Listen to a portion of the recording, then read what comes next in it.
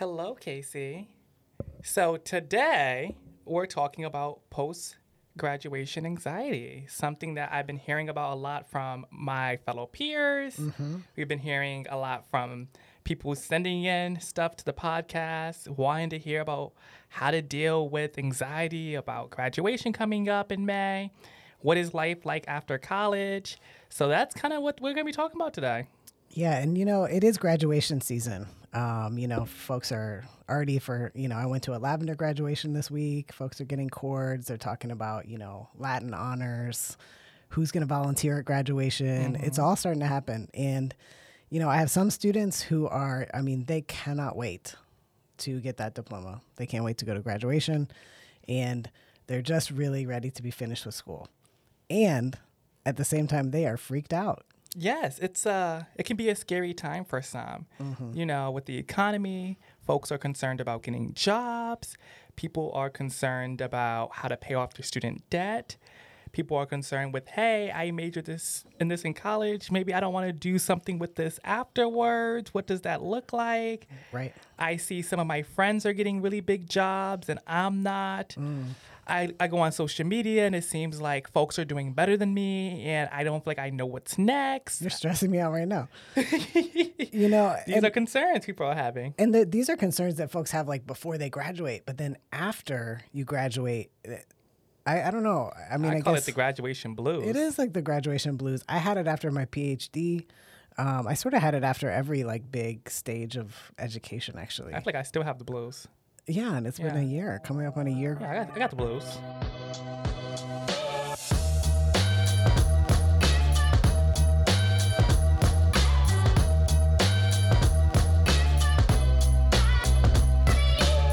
A year later, we're in a pandemic and a lot of uncertainty in these times. So to have this conversation with us today, we have Michael King, who's a campus advisor with the JED Foundation, coming to talk with us from Manhattan. So, Michael, thank you for being here with us today.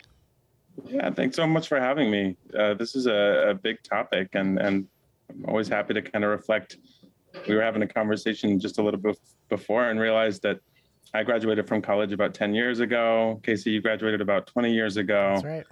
And Jamil, it's been a year for you. So we have some good perspectives here. Yeah, some generational differences. Absolutely. Some more time for y'all than me. So hopefully y'all can give some better perspective. That's fine. So, Michael, the JED Foundation is all about college student mental health.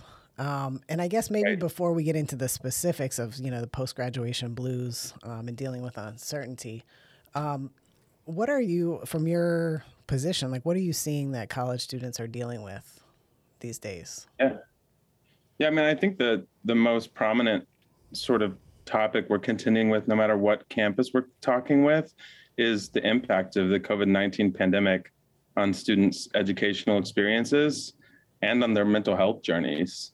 Campuses are at best kind of navigating what feels like a new normal, but still responding to the news.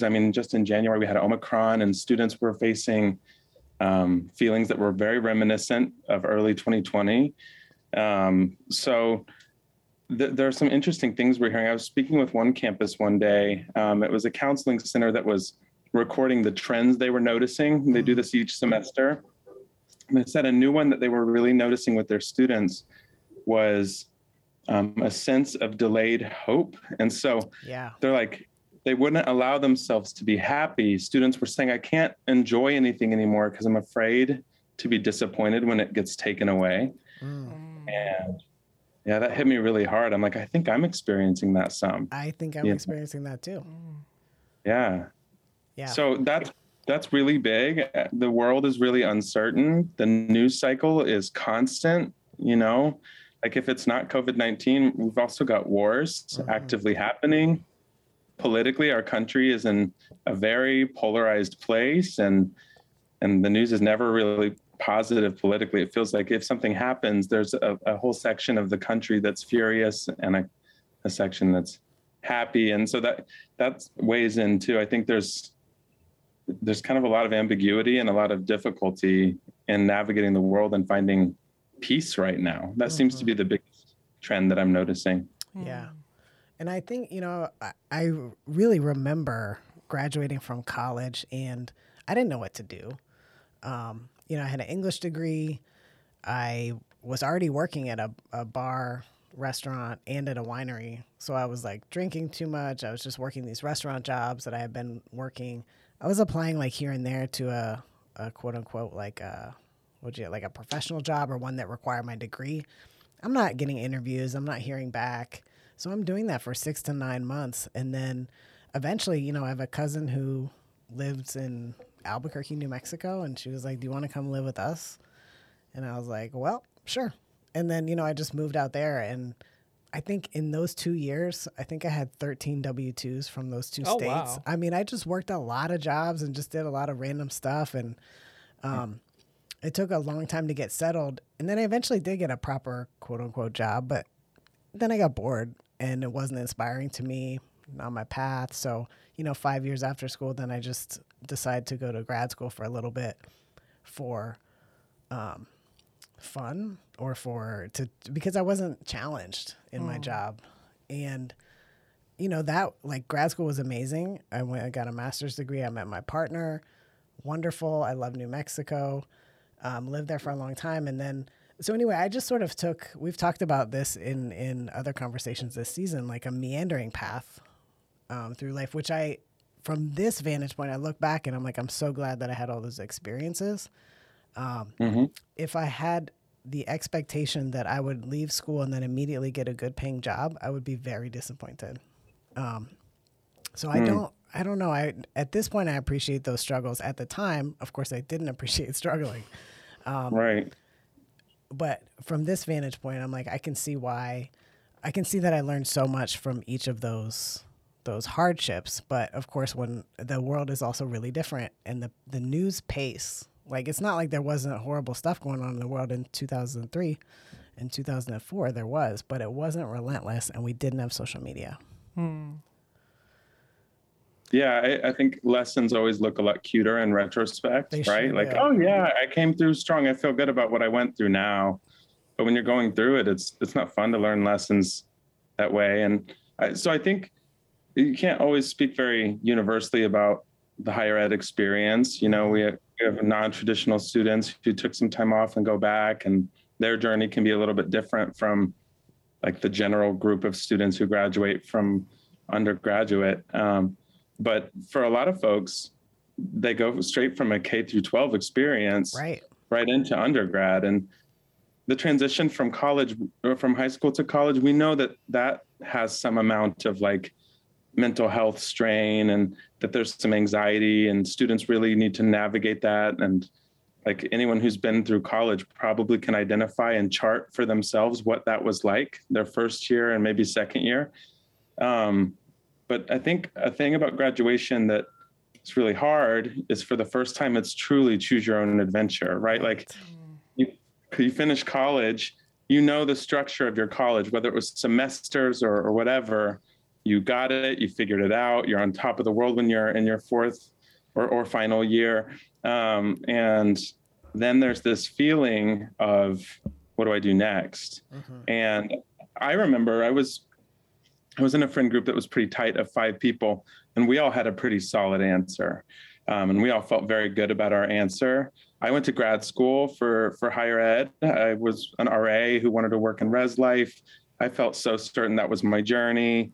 Another one of my peers was going to grad school. And then the other 3 were sort of all going right into the trades that were related to their major and were able to get jobs.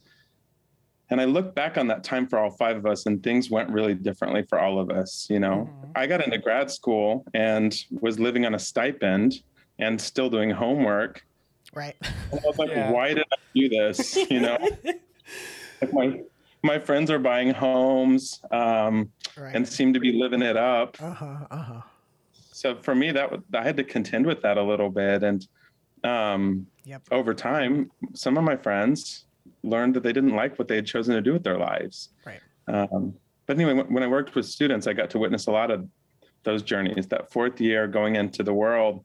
And I started to tell the students I worked with, I know you feel a lot of pressure to give me an answer about what you're doing next. And I know everyone in your life is asking you, but you'll be fine. Like, you will figure it out. And the people who seem most confident or just announced that perfect starter job, some of them, you're going to learn, didn't like that story for themselves when they got in it, and they're going to find something new. And I think the transition to that comes with so much anxiety. It comes with so much like pressure. I think there's a grief we go through when we realize a dream we thought was going to be ours isn't ours. And all of that can be a lot to navigate. It's a lot to manage. Yes, I agree with all these things. I think for me, it was unique leaving college. One, because I'm first generation, so like my entire family has no idea what to expect. And for any first generation people listening, I know you can feel me on this when it's like, oh, you got this new degree, you're gonna be making six figures in no time. Like, you're gonna be rich, like you're gonna be stable. Sure. That's kind of the idea of first, family with first gen students, that you went off to this lovely school, you're gonna come home, get this big boy job, and you're gonna make all this money and be able to support all these different kinds of people. So I think I felt a lot of that kind of pressure, even if it wasn't openly said, just kind of like feeling it internally.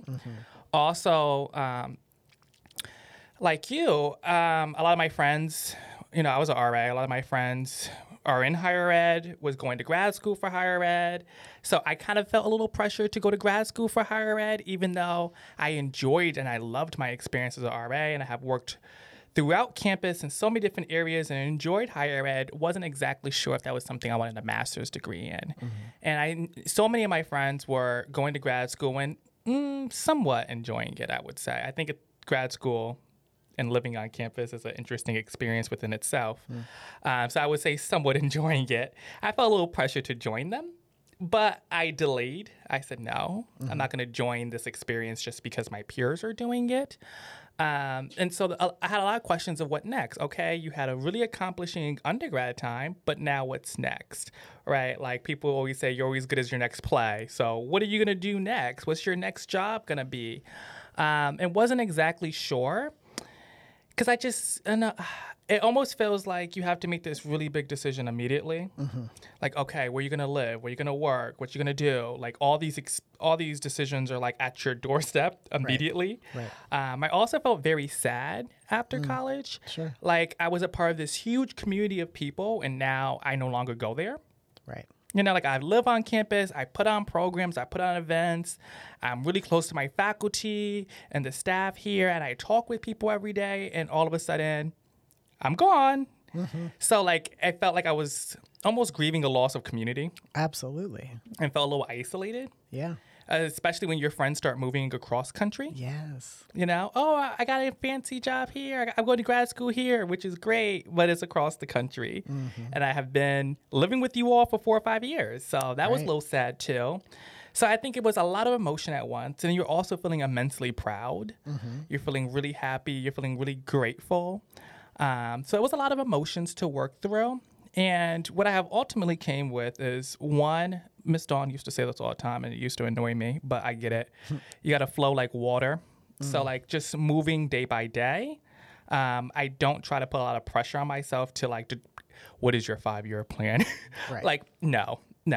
I always think, like, you have an idea where you're going in life. I've always had an idea where I was going in life. I used to have these huge vision boards with the very hyper-specific goals. Like, I'm going to join the Bookmarks Club. I never joined the Bookmarks Club, by the way. But that was on my vision board at one point. Sure.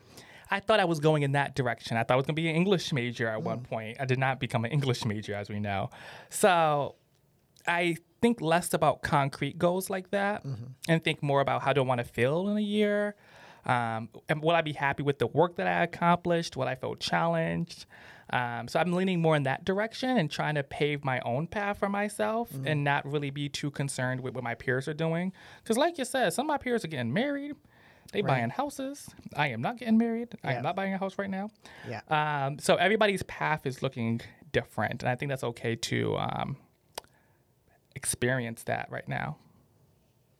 Yeah. I mean, when that same, there's so much stuff that you both have already thrown out there that I think is so important. But I mean, you're making me think about how, I mean, I was like in my mid 30s and making $20,000 a year as a stipend, while my friends are, you know, if we think about life in like this linear way where it's like, oh, you buy houses, oh, you have kids, oh, you make more money every year, your cars get nicer. It's like, no, I'm still driving the same car that I had when I was 18, until it dies.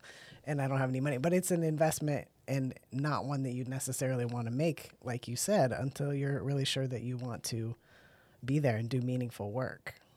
But there's a lot of pressure to do it right out of the gate. There is. But also, this experience is almost very similar to the college experience if you think about it. You know, when you're at college, some people are making really good grades, they're putting themselves out there, they're getting internships, and students compare themselves to their peers then. And after graduation, it doesn't stop. You continue to compare yourself to your peers and their experiences. But ultimately, we're on our own paths that look different. You may return to the university experience, you may go back and get a grad degree, you may not, you may jump into an industry, you may change industries, you may start a family. Like there's so many different options for life itself that don't need to be made the day after you graduate. Yeah, I think that I've said to so many students in my time working with them that you don't need to compare your story to someone else's. This is really unlikely to yield positive results for you and your connection with that person anyway.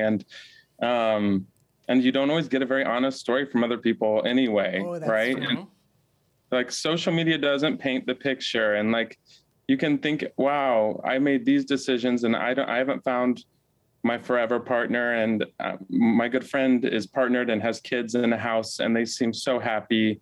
And there's just this sort of like, it's a little bit of a competition feeling, or like an inventorying someone else's life and comparing it to your own and feeling a lack. And it's super hard, and it's easy for us all to fall into that. But I think that there's a lot of power to acknowledging that, like, you get to live the story that you want to live. And that's an exciting part about graduating. Like, no one's telling you to write a paper right now. You don't have to register for a job by tomorrow. You have to find a job. And that's a different kind of strain, but everything is up to you. You know, you can move, you can live in the same town that you're in. And choices make us happy and feel free. And they also can come with a lot of anxiety. And if you're used to sort of locking into, okay, you know, like choosing a college is a stressful decision for a lot of folks, then they get there. And I think a lot about choosing a major. First year students are obsessed with majors. That's all they talk about. When you meet someone, what's your major? Yeah. By my fourth year in school, no one cared what I majored in. Right. And no one was asking me that anymore. But what they were asking me was, what are you doing after college? Like, what's your plan, right? And it's like, you want to be able to give people an answer that makes them smile, right? And that's family back home. That's your peers. And it's kind of scary to say, I don't know, right? And almost no one is being very honest if they don't know.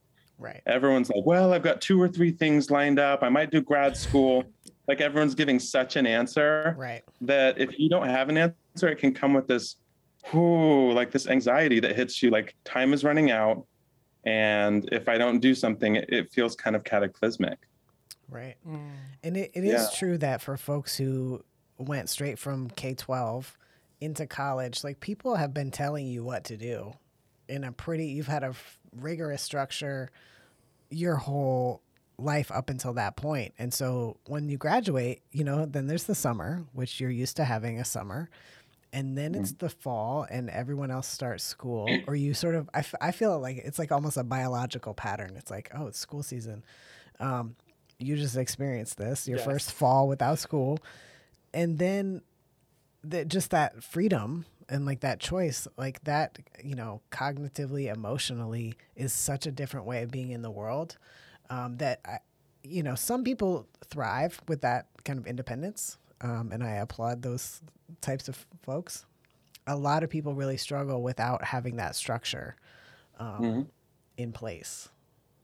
Yeah. I felt very free not having to attend classes. It was a very freeing, refreshing kind of mood. I'm going to read what I want. yeah, I'm gonna do what I want to do, which was nice. I also felt very unproductive. Like when I was in college, I was taking classes, I was working, I was entering. I feel like I was working all throughout the night, like overworked. And so going from like working a bunch of jobs and attending classes to working one job and not attending classes, I almost felt like I wasn't producing enough. Like I still feel like that. Like I'm not doing enough. Like, oh, I should be more busy. So trying to tell myself to relax has been a process. You're very active in your relaxation. Yes, very active, very active. So I'm curious. Okay, so we have 10 years out, we have 20 years out. How much time did it take after graduation until it felt, I got the hang of this? I think for me, yeah, you go first. because I went right into grad school, I sort of delayed that feeling. Like I said, I got into grad school and I looked at my friends who seemed to be in jobs.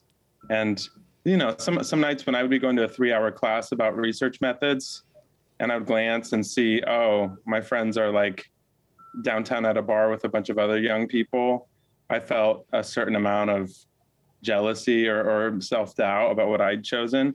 But you know, it's still a structure that you're talking about. I had a fall semester, I had a break, I had a spring semester, and I was sort of being introduced to a lot of a community of other people doing it. But for me, when I left that, and I got a job right out in res life, so I was still working in a familiar environment. But yeah, I just think that's when it hit me a little bit. Like, oh, you know, I have to choose my vacation days. I have to choose an insurance plan. Right. Like I can take trips. That was wild. But I think college, to speak really quickly to something you said, Jamil, college perpetuates busy culture more than other aspects of American society, which still perpetuate busy culture. We love telling each other how busy we are. Right. And we sort of glamorize the lack of rest we get. And I think that feeling when you get a break, we don't know how to be on break. Like compared to people from other countries that take like 2 months off a year to take vacation, we're like not good at resting. It causes us stress. And so I think there's a lot of that. And I think later in my career, there was a point where due to the pandemic, I lost my job and I needed a month or two to figure out where I was going to work. And those Monday mornings, I would wake up at 7, go for a run like I do every morning, shower, get a coffee, and then just be up because I was so in my routine. And I think there's some of that. I think that's when I started to be like, okay, I've been conditioned a little bit to need this. And so that's the journey I've been on since 2020 is like, how do I break from this and feel empowered by the choices I get to make, but understand that these structures aren't necessary for me to be worthwhile, if that makes sense. I feel you on that. Like after res life, I was waking up like, oh my God, the duty phone's ringing. I didn't have a duty phone anymore. Like just the flashbacks of it all, trying to break away from the routine of it all. Like, oh, I have duty right now. I don't have duty right now. Or like you're not on the night shift every night. Yeah, that was a weird transition. Yeah, I think, you know, it's such a good point about the busyness of American culture, especially compared, like you're saying, Michael, to other places around the world. Like we fetishize it, and there's almost like shame involved if you're not busy enough. And there's like a sort of like, I'm busier than you, or like, how busy are you? Let's talk about how busy we are together. And it's super not healthy. And I also think that our media, like that's always on, it sort of intensifies that thing that's already a part of American culture anyway. I won a Busy Bee Award from Southern. Oh my gosh. I have a Busy Bee Award, believe it or not. So yeah, I'm feeling this. We're even making awards about it. Yeah, I feel this on a spiritual level. Right. And really, you know, I think that's a crucial part to allow yourself, like, you know, as a college student, like you're constantly learning like we're constantly intaking information anyway. When you're in school, you're thinking about, you're processing, not just in class, but just as a human being. And we really need time to digest all of that. Like you're saying, Michael, taking a month or two as you're transitioning between things, like really sort of settling. Yeah, I would agree with that. Figuring out like, who am I as a person? Like, what do I really care about? Sort of not a detox, but like a break so that you can process everything that's happened. And that you can have a job while you're also doing that processing, but you don't have to be on 18 hours a day. Mm-hmm. Yeah, I had to learn that. I think, especially first generation students, they want to make the most of this experience. So they're going to be hyper busy, right? Mm-hmm. Like, I want to get a job here. I want to major in something really cool. I want to intern. Then I want to put on programs and join clubs and orgs. That was me. I want to do all these things all the time. And I felt extremely proud of how busy and overworked I am. Like, oh, wow. Yeah, you did. I did. Because, if I'm overworked and I have tons of opportunities, then I must be accomplished. Then I must be really accomplishing because I'm able to do all these things. I'm not sleeping because I don't have time to sleep until after graduation comes. And it's like, that's not realistic in the working world to be that overworked for the next 40 years. Right. Because I was thinking about like, oh, I just do this for this time while I'm in college. And then afterwards I can, I don't know, enjoy the fruits of my labor. Mm-hmm, mm-hmm. But it just didn't work out that way. So, yeah. Well, so you asked us how long it took to sort of feel like we made it. And I really like this idea of thinking about, our own story and our own journey. I think that, in times when I've really struggled thinking about the fact that like, oh, I'm in the middle of my story right now. Like, it's not the end. And there's always a struggle in the middle of a story. It's like part of the story arc. We struggle, we figure it out, that always happens with characters in a story. And I think for me, there was a point when I got a job at a business newspaper. I didn't really know anything about business. I didn't make very much money at all, but it was a job. It was satisfying in one way, that it was a job that I could tell my parents about, that they felt proud of. They were like, not that proud that I'm like, working at this bakery and that I'm making pizzas and that I'm a pizza delivery person, They're not like, when they're meeting up with their friends, they're not like, oh, my kid just graduated from school and is delivering pizza in Albuquerque. It's not something they'd say, but they're like, ooh, Casey works at this business newspaper. And it was good for a little bit, but it was not my path. The particular job I had there specifically, that wasn't for me. It was not my story. And I really couldn't stand it. But I will say that piece where I felt like I was doing what I was supposed to do, that felt good for a minute, because I'm like, oh, I can tell people that I do this thing. But ultimately, that does not, that's not a path to happiness or well-being at all, to do things that are good for other people, but actually, slowly kill your soul. Yeah. Yeah. It sounds like that story that you stepped into was palatable for other people. And that feels good to us to some extent. Like, oh, I have something I can point to. Like, and they have something they can quickly say. It's categorized and understandable, but it's incongruent with your sort of authentic wants and needs and drive. And then that slowly chips at you, right? And it's like, oh, this isn't my story. It's a story we're telling, but it's not the story I want to tell. And that's a hard feeling. That feels different. But I think out of anxiety, we often jump into a story that quells other people's anxieties on our behalf. And then we're like, then that hits like depression a little bit. Like, oh, absolutely. I don't like this. Yeah. So how did you figure out that you wanted to work with Jed doing work around mental health on campuses? Yeah. So I worked in Res Life for, not including grad school, for like 6 years. That's a long time. Yeah, I was living on campus in Indiana. It was a very busy culture job. That one in particular, like, we kind of laughed. There was a point where, due to some legislation under the Obama administration, if you were paid less than, I think, like $47,000 a year, federal law said you needed to clock your hours. And if you went over 40, you needed to be paid overtime. And for all people in higher ed and in student affairs, that became like an interesting thing, because almost everyone's paid less than that at their entry level job. And then we started clocking, and we were working on an average like 55 hours a week. And at busier weeks, like with the RA training, I'm sure Jamil will know. Oh, like yeah. that. That's like 80 hours a week. Like we're working wild amounts, right? And but I was a firm believer in it. I loved the work. I loved working with students. There were days it was hard, but there was something in it that gave me energy. But then I moved to New York for another Res Life job where I was living on, and it had a little bit of a different pace. It was a little more like, no, you shouldn't work more than 40 hours a week. If you have a night meeting, take 1 hour off of the office, that kind of thing. Oh, we love that. That was nice. So props to that culture. That was good. But then the pandemic kind of kept us employed, and we were sort of spinning our wheels trying to prove we were productive at a time where most of our students weren't on campus because we sent them home.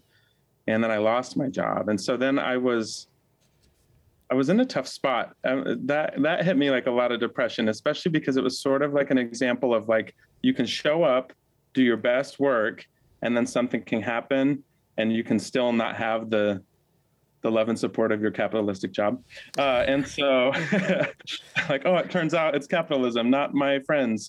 So I spent some time in that. That was probably my biggest feeling of unproductivity ever, because I got my apartment. I was lucky to find one, and in the pandemic, rent was lower. But I remember getting into this space and kind of looking around like, well, my friends are all at work right now, and I'm sending out resumes, but it wasn't anybody's like peak hiring period. And I thought, this is a time I should really be inventorying what I want to do. And, I just gave so many months of my spirit and energy and time and my security in a pandemic to a job that quickly turned its back when the budget was low, right?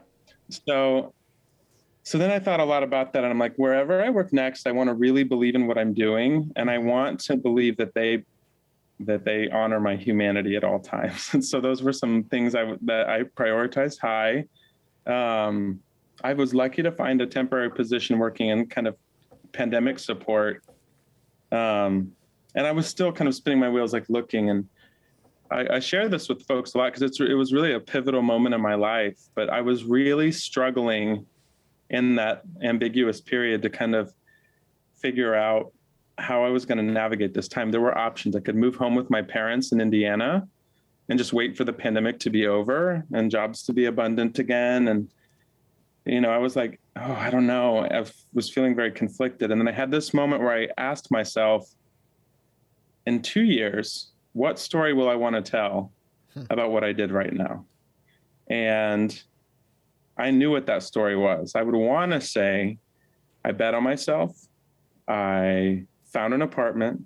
I did what I had to do. I found a job, and then I also would want to say that I found a job that was meaningful and that in some ways it made what happened before worthwhile, would make that a job loss would be almost like a lucky break in a strange way, because it opened me up to find something better. JED posted the campus advisor position, and I had heard about the JED Foundation, but I looked more into it, of course, when I'm seeing this posting. And I was really sort of interested. It's a lot of facilitation. I love facilitating conversations in person and virtually. It would draw a lot from my skill set that I'd sort of nurtured working in Res Life. And then it was focused on mental health. And anybody who's worked in Res Life knows that you don't just work with mental health crisis, students who are in the middle of the night, not sure they're safe. You work with a lot, I would say more students who are high functioning, but carrying mental health journeys that they need to unpack. And I think that's the magic of working in Res Life for me, was having my student that seemed okay, and then being in a one-on-one setting with them and being like, what's the hardest thing you're carrying right now? Oh, Lord. Ooh. Yeah. But there's like magic that happens when we give each other this space to be really sincere.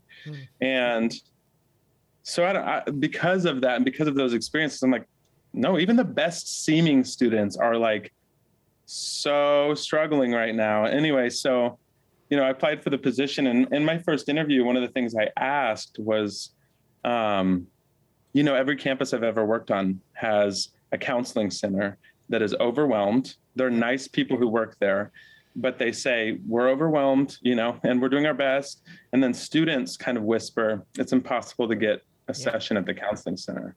Don't even try, right? I said, so what does Jed do about that? And the person interviewing me, they said, yeah, that's exactly what our focus is how do we make mental health a campus-wide responsibility? So it's not just a knee-jerk counseling center, it's mental health counseling center. Mm-hmm. We need to train faculty to be able to say, oh, you're crying. Well, what's going on? Let me be with you. And then hear that story and not necessarily always take them right to the counseling center. So that's sort of how that question was for me, like you do something, this organization is working to solve a problem in tangible, concrete ways that I've seen persist and perpetuate from my time as a student until now.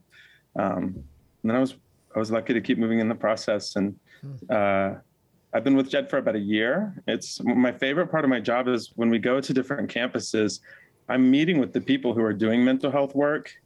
And a lot of times when we really start talking about things and we really start planning movement, I can see hope in their eyes and possibility. And that feels really good. So that's sort of like how I landed where I am.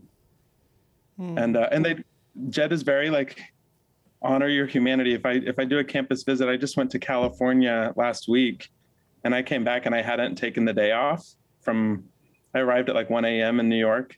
And my supervisor was like, what are you doing answering emails at like 9 a.m.? Like, you were just in California. Take rest and we'll get back to you. And that's really a wonderful work culture as well. I love that. That is super sweet.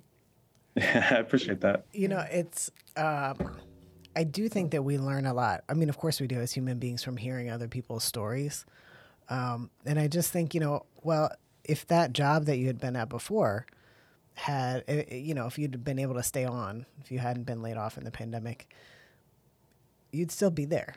You wouldn't have been looking for other opportunities. You wouldn't have really been forced to sort of sit with what sort of life do I want?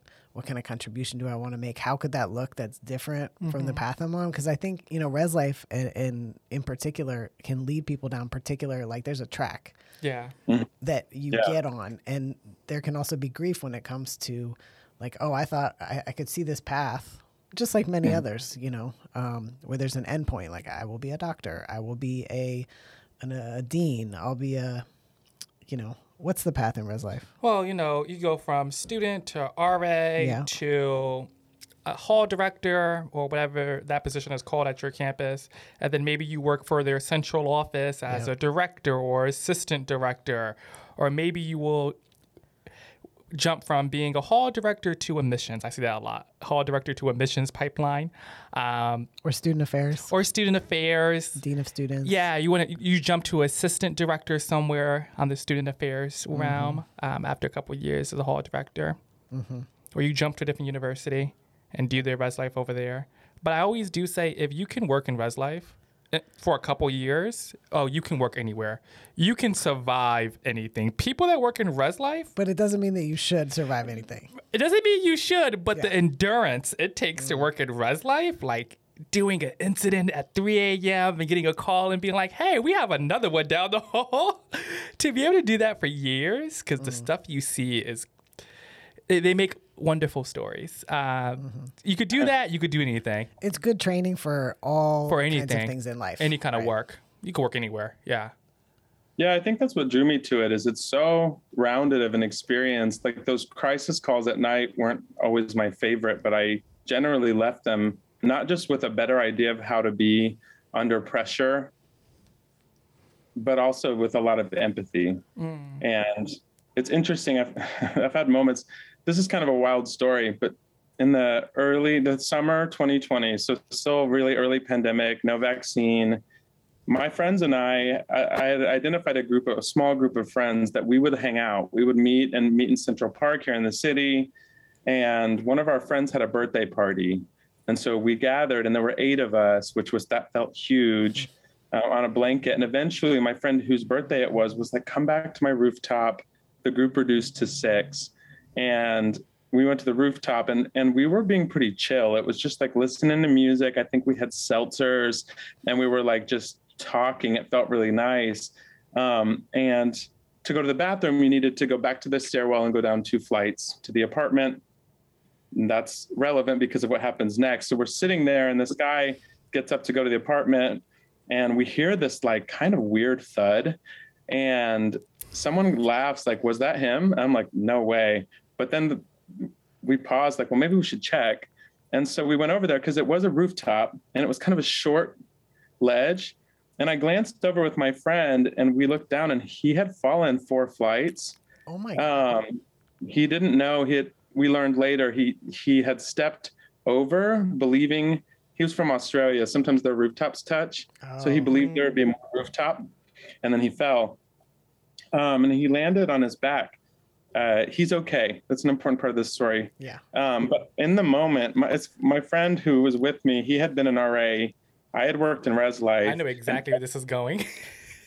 I was like, okay, we need to call the police. Yeah. Here's the address. I'm like, do you call? So he's calling and I'm like communicating down to the man. He's speaking. So my back's really hurt. I'm like, okay.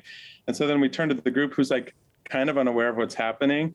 And I went into director mode. I was like, you need to go downstairs, grab the seltzers. There's no need. We're not coming back. Get things put away. Someone's going to need to talk to the police. I'll do that because I've talked to university police before. They're going to want to know several things about the state of the person. They're going to want to know, was his mental health a concern? Were drugs used? Those sorts of things.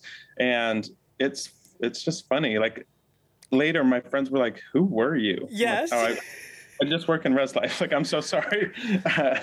But it's you learn to, when you talk to a parent who's furious with you because you won't move their child's roommate out, or like move-in day is this giant system where you run for like 12 hours and you smile. Like all of it has like informed how I approach so many aspects of my life. Like my friends always say that if they need to move apartments in New York City, they want to invite me because I have such a good attitude. And I'm like, that's funny. I don't know that I necessarily have a good attitude for moving, but I have done a move-in day. So I go to like the zone. I'm like, all right, for the next 10 hours, we're focused on this, So I don't know. I relate to that. Yes. Yeah. That's the thing, because most of my friends too, I have made from my time in res life. So like planning any event is spectacular, right? We all have program planning experience. So the events, we're Venmoing each other money. We're buying catering. Just for us, we're going to buy us catering. We have activities. Someone's in charge of activities. When something happens, I don't even care if the person, like, you could all have gone and had a crazy night out. If something happens, you are in the safest hands because anybody can respond to crises. Like you were talking about, okay, let's talk to the police and let's get the waters and let's see if that person's breathing. Yes. Res life does change how you address situations throughout your life. I remember being in a grocery store once and someone was having like an argument and I almost snapped into RA mode. And I remembered, I said, hey, we're not on campus. Like, please do not. This is not my business. This is not my territory. But yeah, it does change how you address things. But I do think also, like, hearing this from both of you all, I feel I have not been an RA, if that's not already clear. But I will say that there are other experiences I've had, like being a caterer for many years. I'm like, oh, yeah. That's very, I very easily help people like host dinners, do that myself. Like, I love that training. But I think, in terms of what y'all are sharing, the ways that we're thinking about, community response as opposed to always police contact, like ways of generating safety that come from community members. That makes me think that, for folks who are RAs or have that experience, who are interested in doing that kind of work, that's great experience and training for that kind of contribution.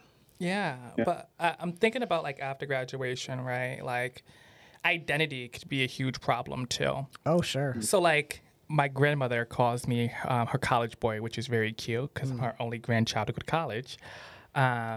And so being a college student was like really critical to my identity, like working in res life and entering and all these things that abruptly ended was like kind of how I seen myself for a couple years. And so like not seeing myself as that kind of person anymore was pretty hard. And I do think like in my job now, I'm honored and it's a great job and it works for the time being, but like it's not to the extent of what I was doing previous. So I started having to reflect on like, who am I without this experience? Like now that I'm no longer a college student, who do I want to be? What do I want to be? What do I love? What do I like doing outside of work? So I started prioritizing my life outside of work. So like, yeah, you can have a job that you like to a degree, and it could be a good job for the time being, and it may serve your needs, but who are you outside of work? Like, what are your hobbies? Do you have hobbies? What are they? Do you do things that you enjoy that are not for money, right? Like, I started thinking about how much time I was spending with my family, and how much time do I want to spend with my family? I started thinking about what did I do before college. I did a lot of volunteer service mainly.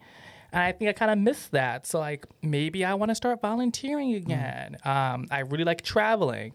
So like thinking about places I want to travel. And so I think life after college has been a lot of me reflecting about who am I outside of work? Who is Jamel outside of college? What do I love? And rediscovering things that I have loved. Yeah. Yeah, I think that you're exactly right, that like graduating from college comes with a loss of identity, just because so much of like, I feel like everyone has a thing in college. Yeah. Like even if it's just your major, that's your major. And those are the people you see. There's a hallway you probably hang out in between classes, like your routines, and everyone in your life for a number of years has known you're at that school. You know, like there is that loss, and there's work to be done there when you get out. Like, okay, who am I in a constant way? Like, no matter where I am, like what parts of myself are absolute? And we haven't always done that work before. I hadn't. You know, I knew some things. I knew I liked to run. I liked to write. I knew I had 5 brothers and sisters, but it took a long time for me to start being like, here's where I will always need to live somewhere with a good gay population. Like that's going to be absolutely necessary for me. And I chose some places that didn't for a while and wondered why my life felt a little bit lacking. And I didn't have the community I needed to feel fully free to be myself, you know? And it takes work. You also have to believe in yourself, to go for jobs that you really want. I think there's also frequently an anxiety to go after our dreams, because what if someone tells us no? So we go after something practical or something like lower in our own priority list, not lower in life. And I don't know, we kind of count ourselves out. Anyway, those are things that come to my mind. And it comes back to this idea of like, this is my story. I'm the main character of my story. Yes, romanticizing your life. Yeah, I get to make some choices. And what story do I want to tell when I look back? And am I doing what I need to right now to tell it? And that's really a liberating idea. It can be a little scary, that much power, but I think it's a healthy place to start. And you know what helps? Being a little bit delusional.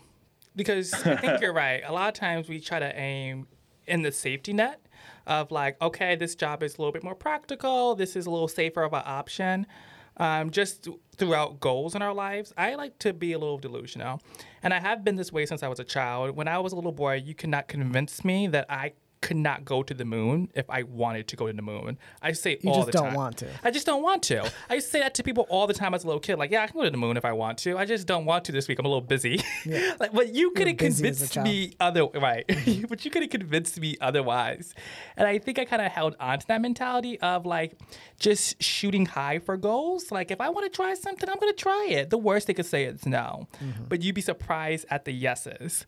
Like, before I got to college, I had a low GPA in high school. I had a really rocky high school experience. And I wasn't even sure if I was going to get into college. never mind a good college or a college I liked. I wasn't sure if I was going to any college. Maybe community college, maybe I wasn't sure. And also how to pay for it. I applied to scholarships. I applied to a bunch of different schools. I got accepted to a bunch of schools in a school I really liked.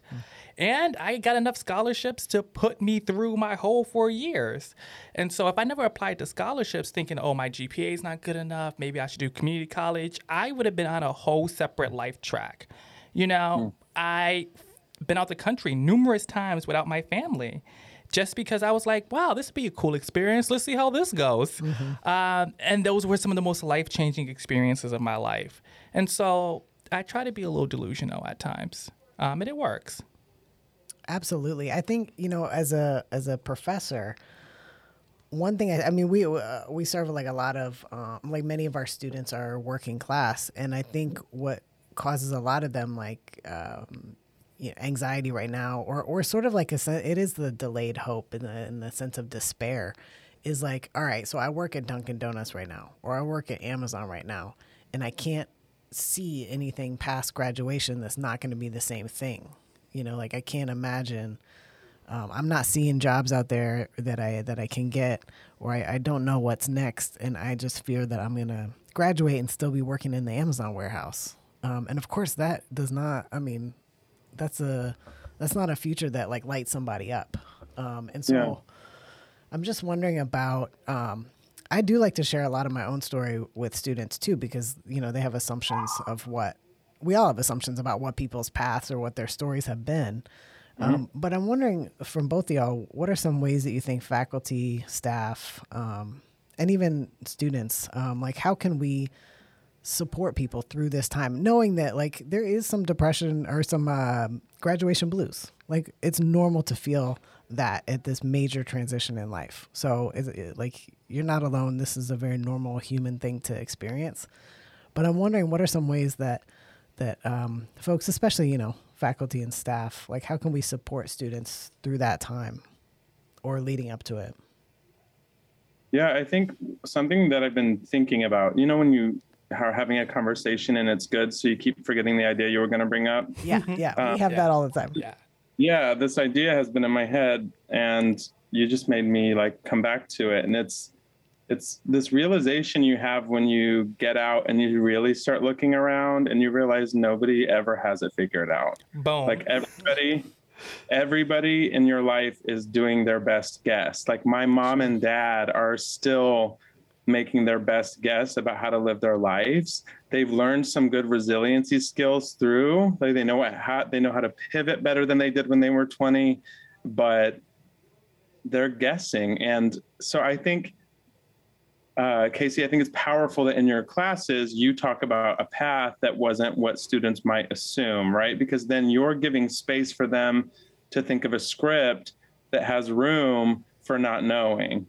And something I would try to make room for with my students who are graduating is to give space to them and be like, let's be honest, who's scared of what's next, right? Like who's not sure about the job they just accepted? Those things are really powerful. So giving space for honesty, sometimes that begins by being honest about our own experience. Like if you're in a group of friends and everybody's like bragging about their jobs with total confidence, I would encourage you to say, well, you know, I'm actually not sure. I don't know about you all, but I don't know. I've been feeling some anxiety. Are you feeling anxiety? And just watch what happens. There's something that happens in us as humans when someone snaps the facade and makes room for like anxiety and vulnerability and insecurity. Like it's powerful. And that helps us connect and feel less alone and feel less anxious when we find out that, oh yeah, everybody's making their best guess right now. So I've been thinking about that, but that would be my answer. And faculty and staff, look like you all have it figured out to students. So when you're like, yeah, not only did I not know, sometimes I still don't know. Like that's really powerful. Yeah. Right. Like I'm not filling up my whole gas tank at once right now. Either. Mm-hmm. Yeah. Yeah, I totally agree with that. Especially a lot of my peers being their RA always thought I was like the most put together person ever and that had it all figured out. Sure. I was constantly like, absolutely not. I'm winging this. This is absolutely me winging it, and I'm still winging it to this day. I'm going to be winging it at 50. That's adulthood. winging it is adulthood. They don't tell you about that when you're growing up. I also think like really relying on your peers, like lean on your peers. They're going through this experience at the same time as you, so they really know how this feeling is. And like if you have a student who's working at Amazon, working at a, just a regular minimum wage job, and they're not seeing the light at the end of the tunnel, I would really tell them to lean into their networking skills. Some of the big ways to get a job is through people you know, through the peers and friendships you have made in college. See where your friends are getting jobs, right? They're getting nice, shiny jobs. Ask them, hey, are there more openings there? Lean on your faculty, lean on your staff for opportunities. And I think to be really present helps. We're always so caught up with, okay, what am I doing in 6 months, a year from now? Do I need to do a big move or not? Day by day, I take things day by day, week by week. What does this week look like? And trying to solve some of the smaller things first. Like, hey, I need to do this before I graduate. And then afterwards, I need to do these smaller things first. And then figure it out like that. It's pretty helpful. And giving yourself space to breathe, honestly. Right. I do think, I've had students reach out to me after graduation, just like, hey, this is what I'm up to. I'm working this, actually, frankly, just someone who's like working a job, but they were like, this doesn't line up with my values. I don't want to work here anymore. So do you know of any opportunities? Do you have any ideas? And I was able to connect her, and now she's on a different path. But most of the time students are not reaching out like that. And I think because they don't want to be a burden or they don't feel like it's important enough. So I would say that's really good advice. Reach out to people. Oh, yeah. Especially while you're in college. This is one of the very rare moments of your life where you're paying an institution to, quote unquote, teach you and like almost take care of you in a way, right? Like you're living on campus, you have access to resources, access to countless faculty and staff that are there to develop you, mentor you, and put you on the pipeline of success. Right. It helps to have those relationships before you leave. Yes. Yeah. So you can carry them on afterwards, but like use them while they're there. Yes. Go to your career office. Go to your counseling offices. Go to your staff's office hours. Ask them, how did you get this job? I need this job. What do I... Ask them these questions while you're there. Yeah. And I think I've been having a lot of conversations with other people about my age because we're pretty firmly millennials, and millennials generally were raised with this idea of like, if you find the right job, it'll never feel like work. Yeah.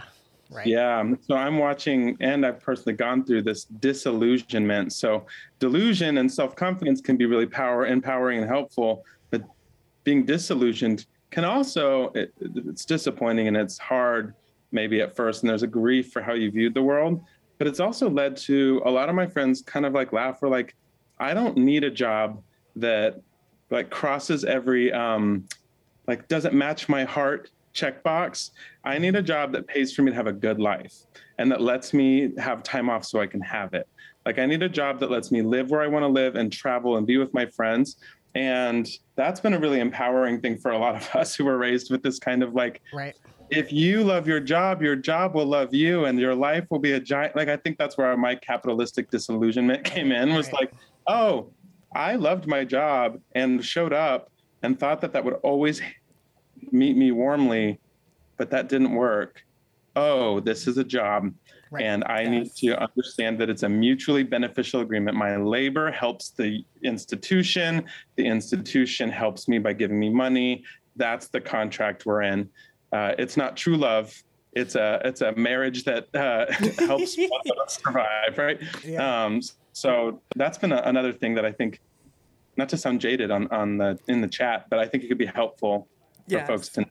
Yeah, have you heard of the book Work Won't Love You Back? Work won't love you back. That is true.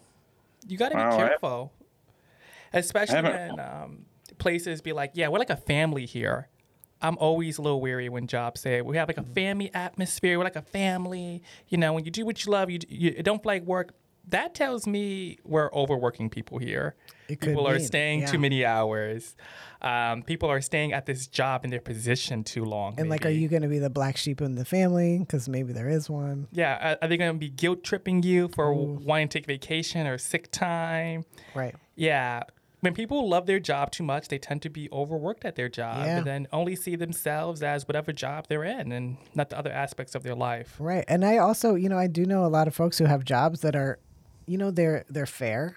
And they also like after their working hours, they don't think about work. They live their lives and it's very highly like they feel respected in their workplace, but it's not their life's work passion 24 hours a day on. And that is a perfect way to be. If you find something that is not, doesn't have to be on your mind 24 hours a day, this passion work, where you, because then there's a tendency to collapse your identity with your job too. And that's a whole, That's the thing you see in education. it is Teachers, like, faculty, yes. Oh, staff. yes.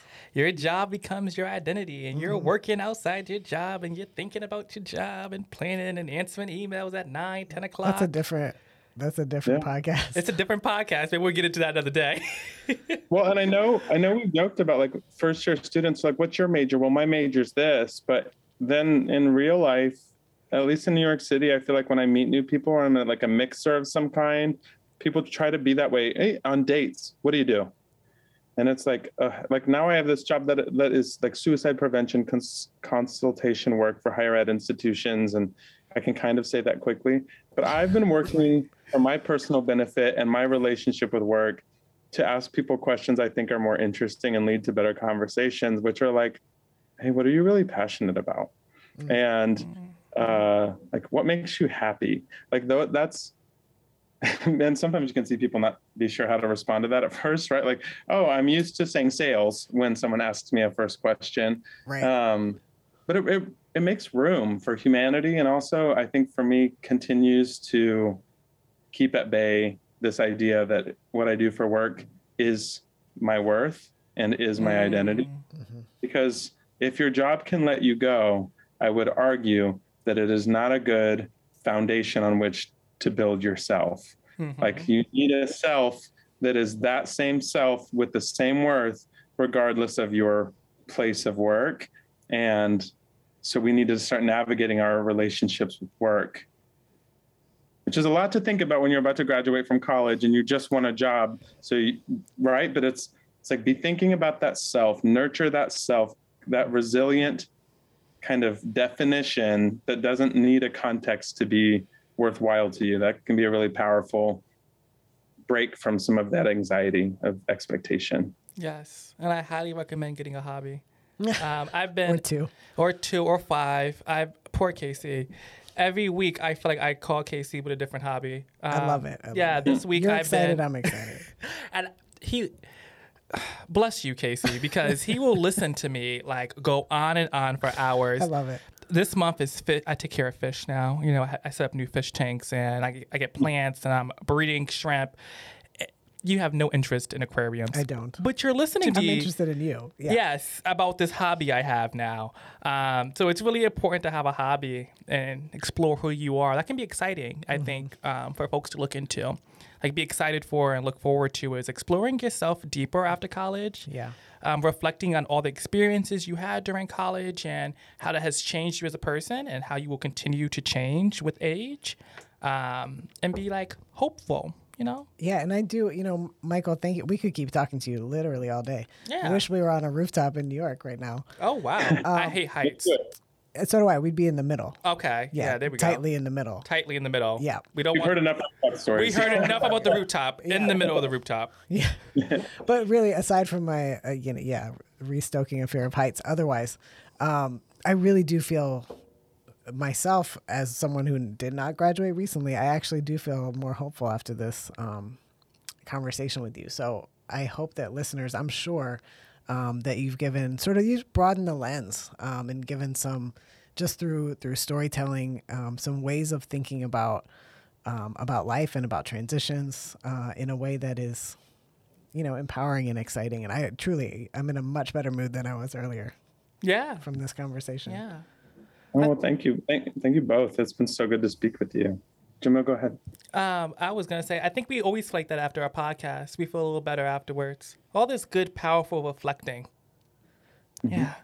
Right. I think, well, it's, I just think that we learn as people through conversation and it feels especially in these pandemic times, like it feels like a gift to have like a meaningful conversation with folks. And it feels like an additional gift to then be able to take that conversation and share it widely with other people. Yeah. So thanks for coming. Thanks, Michael. Yeah. Thanks for having me. I really appreciate it.